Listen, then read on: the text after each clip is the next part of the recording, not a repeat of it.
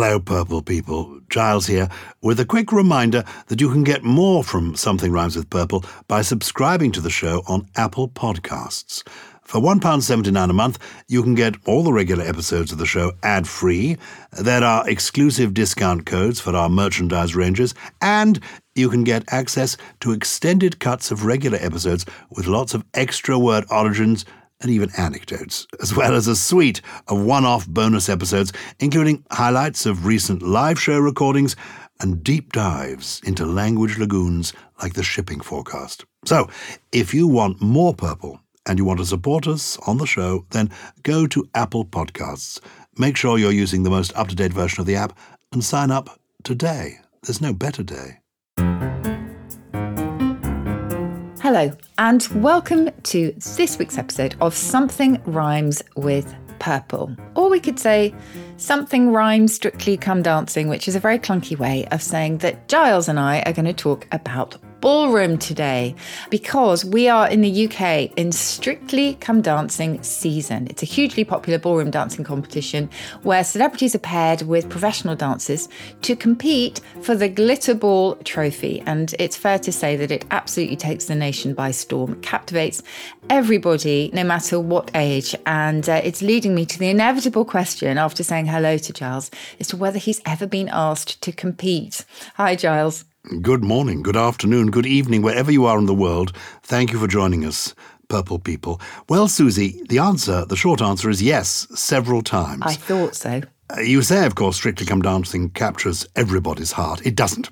Millions tune in, millions and millions and millions. It's one of the most watched programmes in the UK. But some people loathe it, can't stand it. The sequins, the phony glitz and glamour. Some people really hate it. Just bearing that in mind, just to give it some context, I do love it. In fact, this last week, I was a guest on something called Strictly It Takes Two. Yes. It's so popular in this country. It's on BBC One. On BBC Two, in the early evening, 5 nights a week, they have a kind of spin-off show.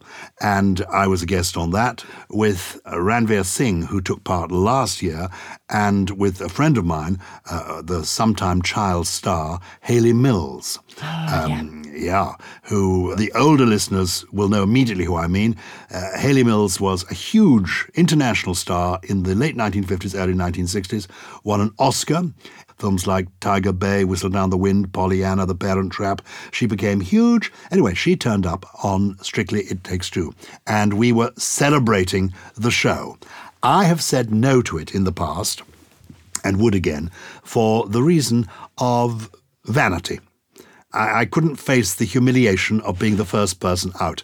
In my head, I'm Fred Astaire. In fact, I'm Fred Flintstone. I mean, I just can't move my feet. I have no sense of rhythm. I've attempted to dance a couple of times in pantomime. I remember a routine I did in Cinderella with the great Bonnie Langford, who's a brilliant dancer.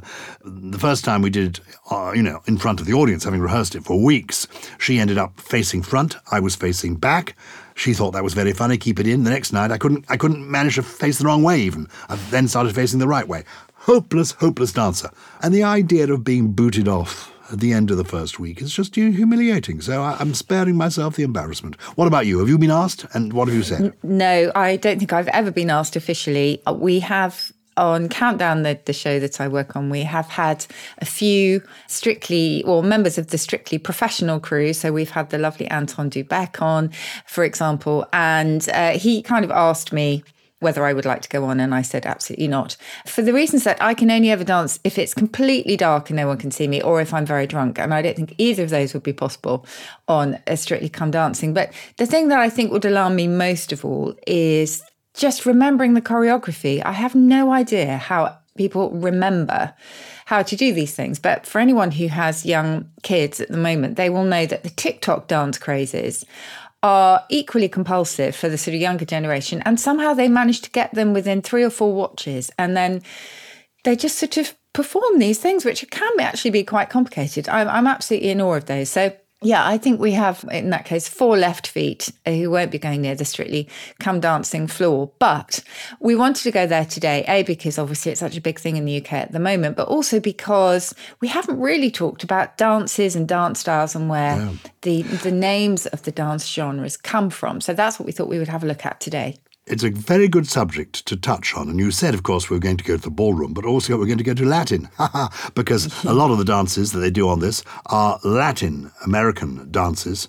Latin, I think, being short for Latin American. And then maybe some of them have Latin in the language as their roots. You talk about it being a UK phenomenon. And of course, it was based, Strictly Come Dancing, on an earlier programme, which was simply called Come Dancing, which I remember from my childhood was much more genteel. And now it's gone global. I mean, I love the show and I love dancing, and I did once go to a fancy dress party dressed as a handbag so that people would dance around me, and they did. All right. I love that. That's fantastic. So, Susie, if we begin in the ballroom, the ball, the dance, ballroom, what's the origin of that? Well, some people will tell you that it may be because the sort of early dance floors were quite circular, these kind of grand, wonderful rooms. If you look in the OED, it will tell you that it's actually probably from ballet, which was an old French verb meaning to dance, in which case there be a sibling with ballad and music, etc. But as we know, balls were incredibly important in the sort of the social calendar, and still are actually in universities, aren't they, up and down the land? If you go to a ball, it's something very special. Well, let's begin with the ballroom dancing. We can come on to Latin later. Ballroom dancing, the most famous, the most obvious, is the waltz. What is the origin of the word waltz? Yes, so we think of it as being quite stately today, don't we? So it's been around since the late 18th century, and it began in Germany and Austria, which is why it's called the waltz, because the word comes from waltzen in German, which means to revolve. So anybody who's been to a fun fair and goes on the waltzer will know that it will probably make you feel sick because it's spinning around so much. Then its popularity grew into England and North America. But when I say popular, it was quite scandalous because moralizers really worried about it. It was a bit like the twerking of its day in the 19th century. And the London Times, this is in 1816, commented on the new dance that all the kids were wild about and said that it had previously been confined to prostitutes and adulteresses, and blamed its introduction on some worthless and ignorant French dancing master. So dripping with condemnation there. And same in North America. The Southern Literary Messenger asked, can our beloved wives and daughters, beloved because still uncontaminated by foreign corruptions, can they suffer themselves to be continually whirled about in all the giddy, exciting mazes of the licentious waltz, like so many French or Italian opera girls, without impairing or losing all self-respect? Can I say how completely I understand this? Because yes, I completely. Okay. I'm almost sympathetic to it, because until the advent of this kind of one-on-one dancing that the waltz epitomizes, what you had was country dancing, group dancing, team dancing, Scottish dancing, where, as it were, it was a communal activity. People at the ball would line up, all the boys on one side, all the girls on the other, and they would go through a kind of ritual dance where people were dancing as a group. Can you visualize the kind of dancing I'm meaning? Yeah. You know, people still do. It's very popular. Like line dancing or something today. Like line dancing or Scottish country dancing, you know, the Gay Gordons, different kinds of Highland dance. And that was a charming communal activity. Then what happened was the advent of this kind of intimate one-on-one dancing.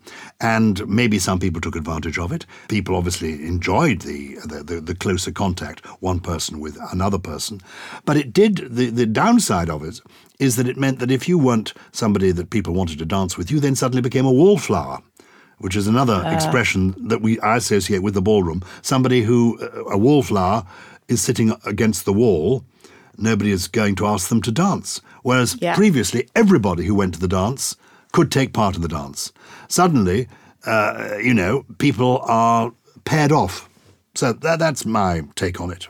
What do you think of that? Oh, that's really interesting. I mean, I find it fascinating what has been considered taboo in centuries past. So tea drinking for a while was considered to be an absolute no-no for the male members of a household. You know, they should not permit the women of the household to drink tea because they thought it was scandal broth. They thought it encouraged gossip and all sorts of sort of swapping of licentious tales. So it's quite extraordinary, isn't it, that something that today, I mean, I think on Strictly Come Dancing, the waltz is one of the most stately and sort of elegant dances, but no, it was seen as being, as you say. Can I salute that phrase, scandal broth. I love it. I'm Yes, not going to great. refer to a cup of tea as a cup of tea ever again. I'm going to say, fancy a little scandal broth with me?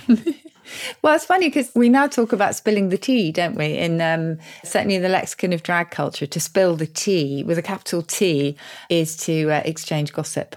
So Very I good. think that's good. Okay, well, anything goes, except when you dance the waltz, you've got to get it right. 1, 2, 3, 1, 2, 3, 1, 2, 3, 12. I was never any good at the waltz. And the Viennese waltz, what's the difference between a waltz and a Viennese waltz? I know they have it on Strictly Come Dancing. They have both of them. What's one and what's the other? I think, I'm not an expert on this, but I think that if you can't do the sort of standard waltz, I think you'd struggle with the Viennese because it's a quicker version and you spin around a lot more. So there's more waltz and there's more revolutions. Well, let's stick with the ballroom for the moment. Charleston is a ballroom dance? Yes, it is. I love the Charleston. I mean, this is one that if I had to do one dance on Strictly and risk everything, this is the one that I would do. I just think the Charleston is fantastic. Does Charleston come from the town of Charleston in America? It does, yeah. Capital city of Charleston County in South Carolina. So it's 1923. So it was developed in the 1920s. And it's just got those fabulous side kicks, isn't it, from the knee. You can see by my ridiculous jazz hands here that I get quite excited by the idea of doing the Charleston. I'd have to be very drunk, though, I think. I can see them because we're looking at each other on Zoom. So, won't you, Charleston, with me? I'm actually moving my shoulders now. It's working. It's working. We've done the Charleston. What about the cha-cha-cha? Cha-cha-cha. Yeah, that's kind of the timing of the music, isn't it? And I think it represents the sound of the feet when you dance the two consecutive quick steps, cha-cha-cha. And, people will often say cha-cha-cha anyway in time to music, won't they? So I think it's all about the sound, that one. So it's an onomatopoeic word? Onomatopoeic. What does it date back to? The cha-cha-cha is the 1950s, so quite late with that one. The jive? Yeah, so the jive first appears in the 1920s. And again, I think you'd be quite good at a jive, personally. But that one has got a slightly sort of interesting history, actually, because jive originally meant sort of chatter. So like jive talk was kind of lively, brisk chatter, but it was also chatter that could be misleading or pretentious. It was just kind of empty in some way. And so the jive as an adjective, it sort of meant not acting correctly, or it could be sort of deceitful in some way. So it had a sort of an interesting history. And then I guess because if you're trying to deceive somebody, you are talking quite quickly and trying to sort of, pull the wool over their eyes, it came to mean a fast, lively, sort of slightly tricksy jazz or a swing. And it was first appeared as the title of a gramophone record by someone called Cow Davenport. So apologies, any jazz lover might know exactly who that is. And the title was State Street Jive. And when's that? That was in 1928. 1928, yes. But it became sort of popular in the 1950s. I mean, I think of it as a kind of rock and roll thing, going jiving. Okay. Have you ever done the jive? You must have done the jive at some point. Well, I suppose in the 1950s, 1960s, there were school dances, which I never really enjoyed because of this awkward thing of who do you ask to dance with you. This is why I favour Scottish country dancing, because at least it's all organised and everyone can take part. No, the agony of the school dance, standing around the walls. In my school, all the boys stood together and all the girls separately stood together, and then you nervously went forward and asked someone to dance with you, and then you might be rejected. The whole thing was ghastly. It was awful. And line of boys one end, line of girls the other. I mean, there were discos for me, school discos, so at least it was quite dark. Horrendous. Looking back. Really, really horrendous. What about the jitterbug? Have you ever done the jitterbug? No, I love the sound of the jitterbug. It sounds a bit like a Charleston, doesn't it? Is it the same sort of era? Yes, it's kind of it's performed to kind of swing music, but I think you can improvise massively to the jitterbug, which is why it might suit you or me. It would suit me because I find it so difficult to remember the rules. The trick is, the reason that these people do it well is, and the younger people, is that it gets into their muscle memory more quickly. They repeat a move and a few times it's into their muscle memory. My muscles are so atrophied that it would take weeks for anything to get into my muscle memory. So the jitterbug would be perfect for me. I could just jitterbug about. What's the origin of jitterbug? Well, jitterbug's quite interesting. So jitterbug is quite similar to the blues in one way, and I will explain. So the blues, if you remember, the music and the sort of feelings of melancholy go back to the idea of being beset by the blue devils. And the blue devils were spirits that were meant to come and torment you, particularly if you were an alcoholic or were coming off alcohol and had the DTs, delirium tremens. And so having the blues was literally to be sort of jittering and shaking with the DTs. And jitterbug was quite similar. So the first meaning of a jitterbug was simply a jittery or a nervous person. So if you've got an attack of the jitters, really. But also it could be someone who was jittery because of too much alcohol use or was kind of coming off and having the jitters as a side effect of withdrawal. And it wasn't applied to dance until the early 1940s. But before then, a jitterbug was a jazz musician or a devotee of jazz. And that was just in the 1930s. So 1940s for the dance, as I say, lots and lots of improvising, few standardized steps perhaps, but otherwise you just went for it. The jitterbug, it's my dance. Litterbug is what I hate. I hate a litterbug. Does jitterbug come before litterbug? I assume one is a spin-off of the other. Yes. Which came first? Jitterbug almost certainly, and litterbug quite soon after, actually, late 1940s. So the jitterbug had been around for a decade by then. Let's continue with the Latin dances after our little break. This is Something Rhymes with Purple. We're on the ballroom.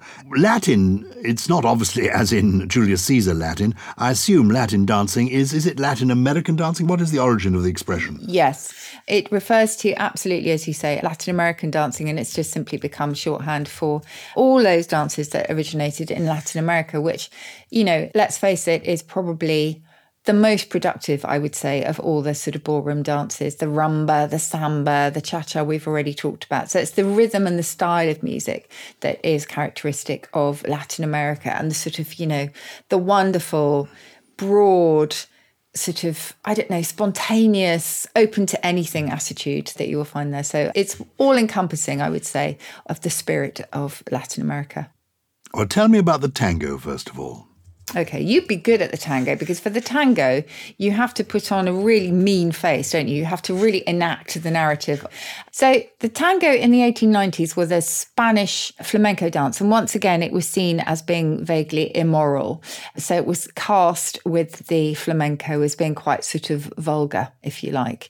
And then the 1910s, 1920s, it became this ballroom dance, syncopated ballroom dance that has this slow gliding movement broken up by pointing positions. And you always kind of point your arms, don't you? And just sort of, as I say, look very intent and quite mean.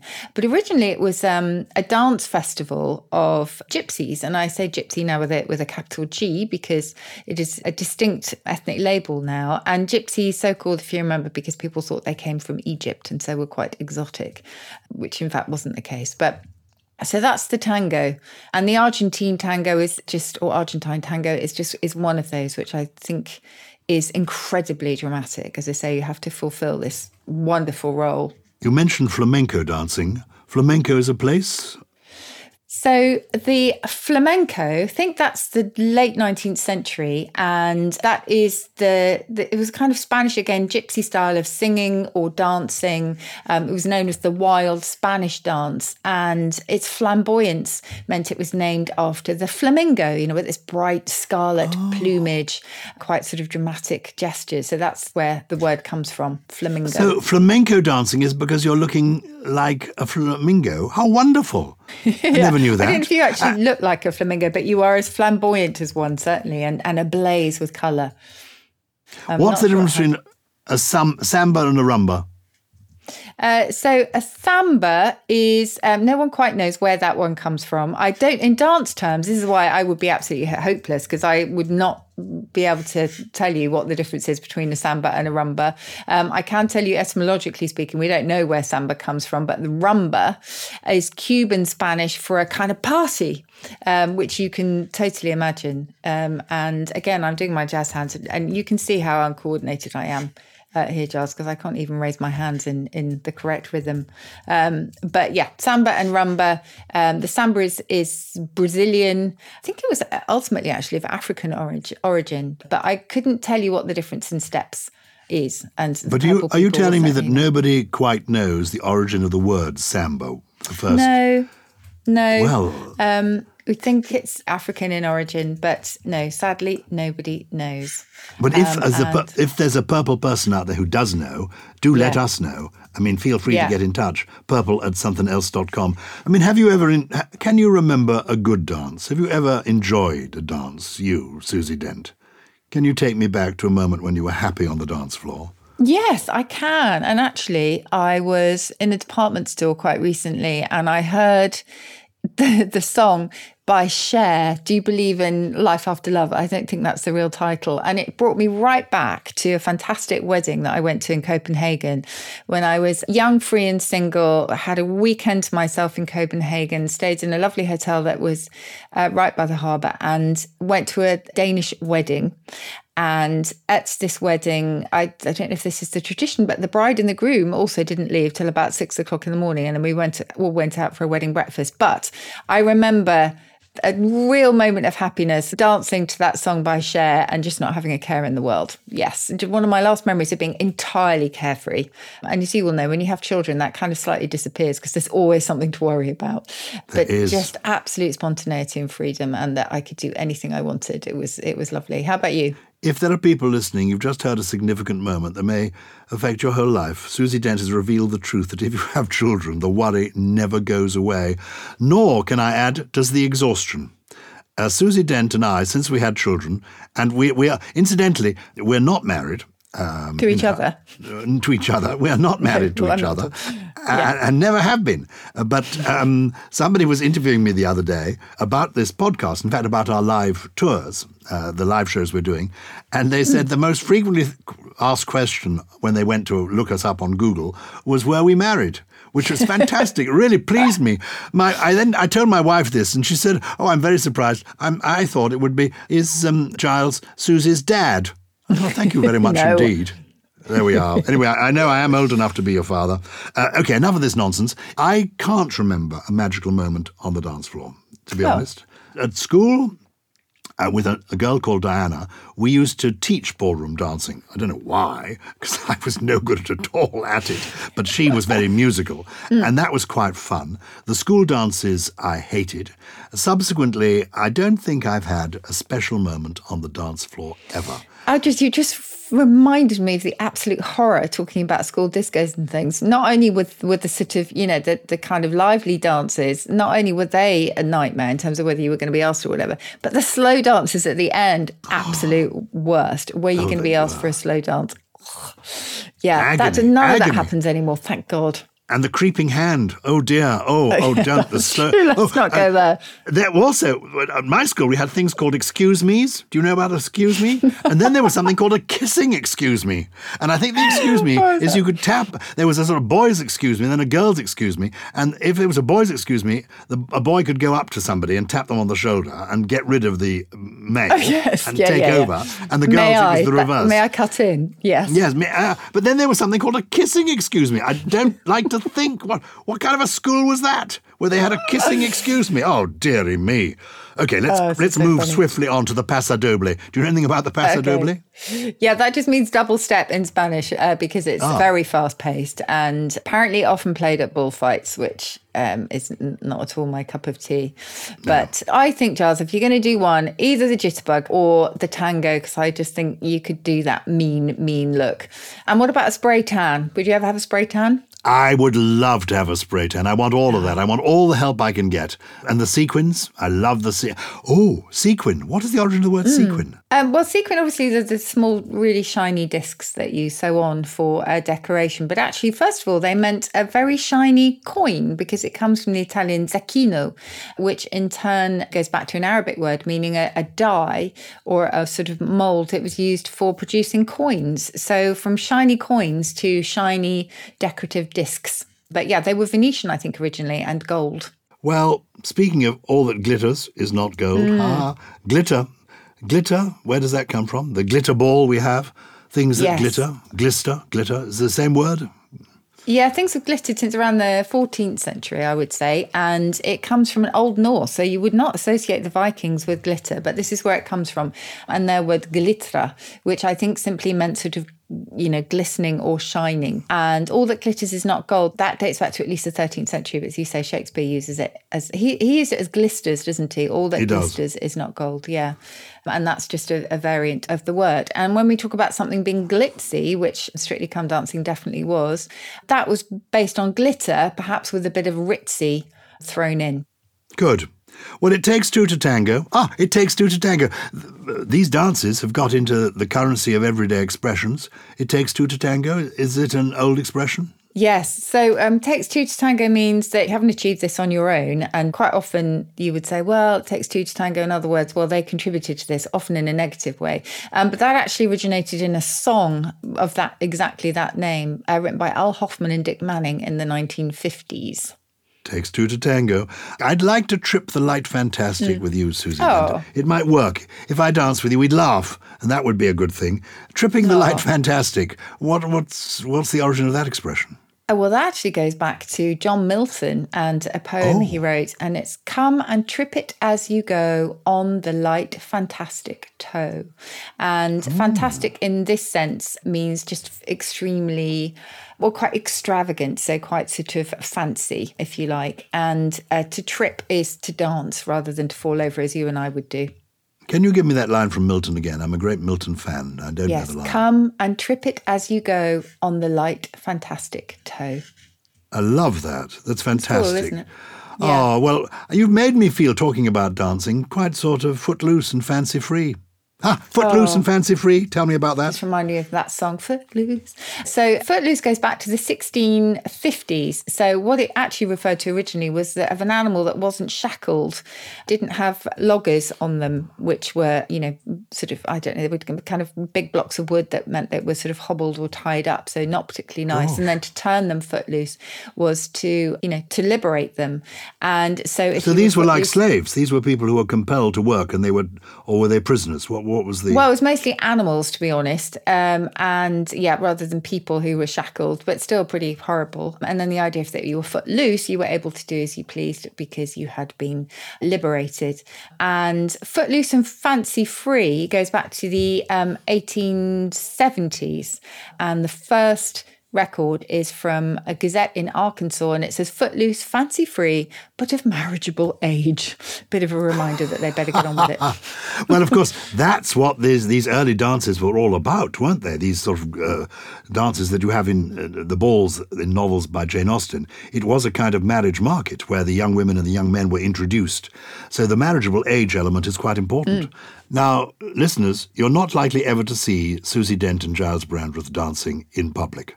So I'm sorry about that.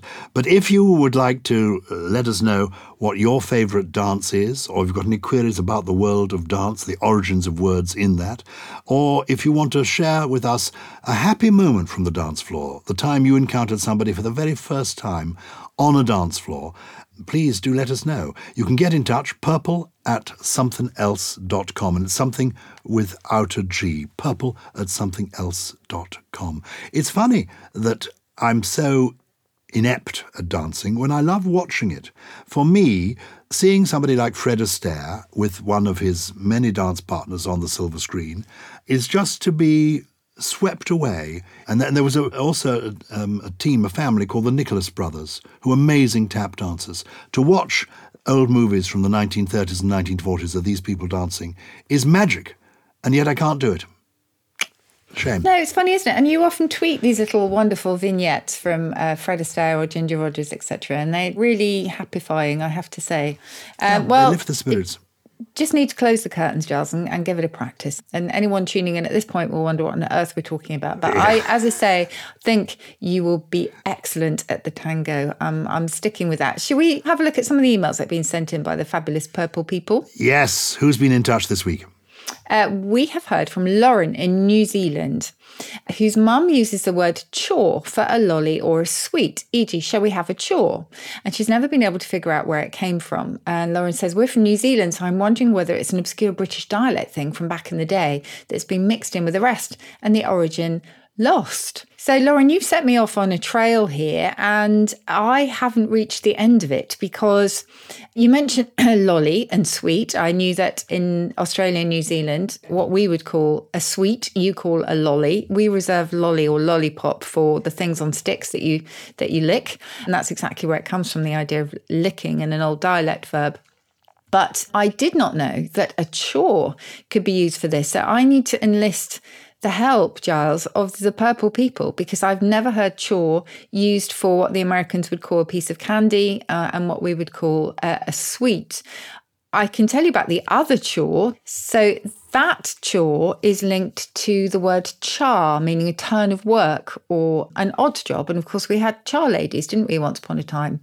If you've got chore from char, is it possible you could have chore meaning something to sweet, from a mixture of chew and jaw to chore? Interesting. Something to pop in your mouth, something to chew It's an on. old portmanteau. Maybe. Well, yeah. I don't know. I'm just throwing it up as an idea. Well, we have lots of listeners in New Zealand, and so there may be some professor of etymology there, the Kiwi version of Susie Dent, who could get in touch and give us the answer. purple@somethingelse.com. I want to just throw in something here, which is if you say that the door is ajar, which is a really odd turn of phrase, isn't it? If your door's ajar, it's open. And that actually goes back to a different sense of char. It used to be a char, and a char was a turn. So again, if you think about a chore being a turn of work, and that goes back to char, this char meant a turn or a sort of twist of some kind. So the door is sort of slightly turned inwards. And that in turn is behind Charing or Charing Cross in London, because Charing Cross is located at a turn of the river. Wow. Yeah. When is a door not a door? When it's ajar. When it's ajar. Eleanor Tomlin has been in touch as the penny drops. What is the origin of the saying, when the penny dropped, and variations of it? I heard Salvador Dali would hold a penny over a tray when he went to sleep. He would wake up when the penny dropped and paint in the moment. However, the OED states it comes from slot machines, mechanisms becoming jammed, while Google refers to public toilets requiring a penny payment to use. What are your thoughts? She has more than thoughts, I have to tell you, Eleanor. Susie has facts. Perhaps your enlightenment will make the penny drop, says Eleanor. A new purple person. Welcome. Yes, What's welcome. the answer? So you know what I'm going to say, Giles. I'll always side with the OED. And it says quite definitively that it was used in reference to the mechanism of a penny in the slot machine. 1939 in the Daily Mirror is its first record. But what did we used to use the pennies for? What did you get if you put a penny in the slot? Well, you would go to the fun fair, and there'll be a whole load of machines giving you various things. If you were a child, an innocent child like me, you might put your penny in the hope of, when it clicked, you could pull a table out, and there you get a gobstopper or a sweet or a toy of some kind. Or even you put a penny in the slot machine, and then you'd have a chance, 10 seconds of working a kind of mechanical grab to attempt to catch a teddy bear. And they never grab anything. And they never seem to grab anything. Or, if you were a cheeky person like my father, you'd put the penny in the slot, and it would be a what the butler saw machine. And you'd peer into a screen, and there would be a cheeky little film of the lady of the house getting ready for bed, and you'd be watching her so getting voyeuristic. Into her nightie, or indeed out of her nightie. So there were all sorts of things that, and of course then the penny dropped. Woo! You then saw all this cheeky stuff, and your what the butler saw machine. Yes, so the figurative idea, of course, is that a situation or a statement has finally been understood because the penny has finally dropped into the mechanism and you get what you came for. And there was mention there as well, I think Eleanor mentioned that Google refers to lose, requiring a penny payment to use. That is where we get to spend a penny from, which is a quintessentially British expression of going to the loo. You're spending a penny, because that's exactly what it used to cost.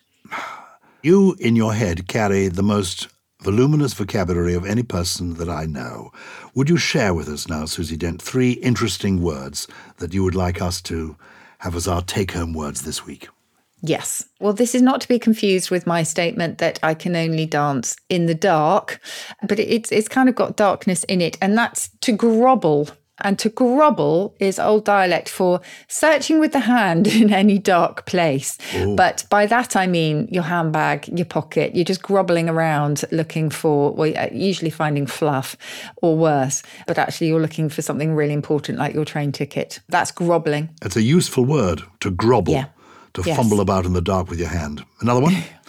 Now, if you do something sticklebutt in Yorkshire, you certainly used to do it headlong, so really impetuously or with great impetuosity, and not to be confused with scuttlebutt, which is gossip. This is sticklebutt, headlong. And as I say, just not thinking, just going for it, which I think is what we need to do when it comes to dancing. And my third one is one of a huge lexicon that we have in English dialect for being a bit grumpy, a bit cantankerous, a bit just grumptious. If you're feeling grumptious, you are just a little bit irritable and probably irritating as well. Is it like grumpy, but shush at the end? Grumpy, grumptious. Grumptious. So you've got a touch of the grumps. You're grumpy. Exactly. Is it the same origin? Dialect has loads of those. I can't actually remember. I think this is up north, where they also have things like carnaptious as well, which is brilliant. Thank you to everyone for listening. Please do keep your emails coming, and we would love to know more and your experiences of ballroom dancing and of those particular dances that we touched on. So please do get in touch, purple@somethingelse.com. Something Rhymes with Purple is a Something Else production produced by Lawrence Bassett and Harriet Wells, with additional production from Steve Ackerman, Jen Mystery, Jay Beale, and he's here today. I know. Golly, grobbling away in the background.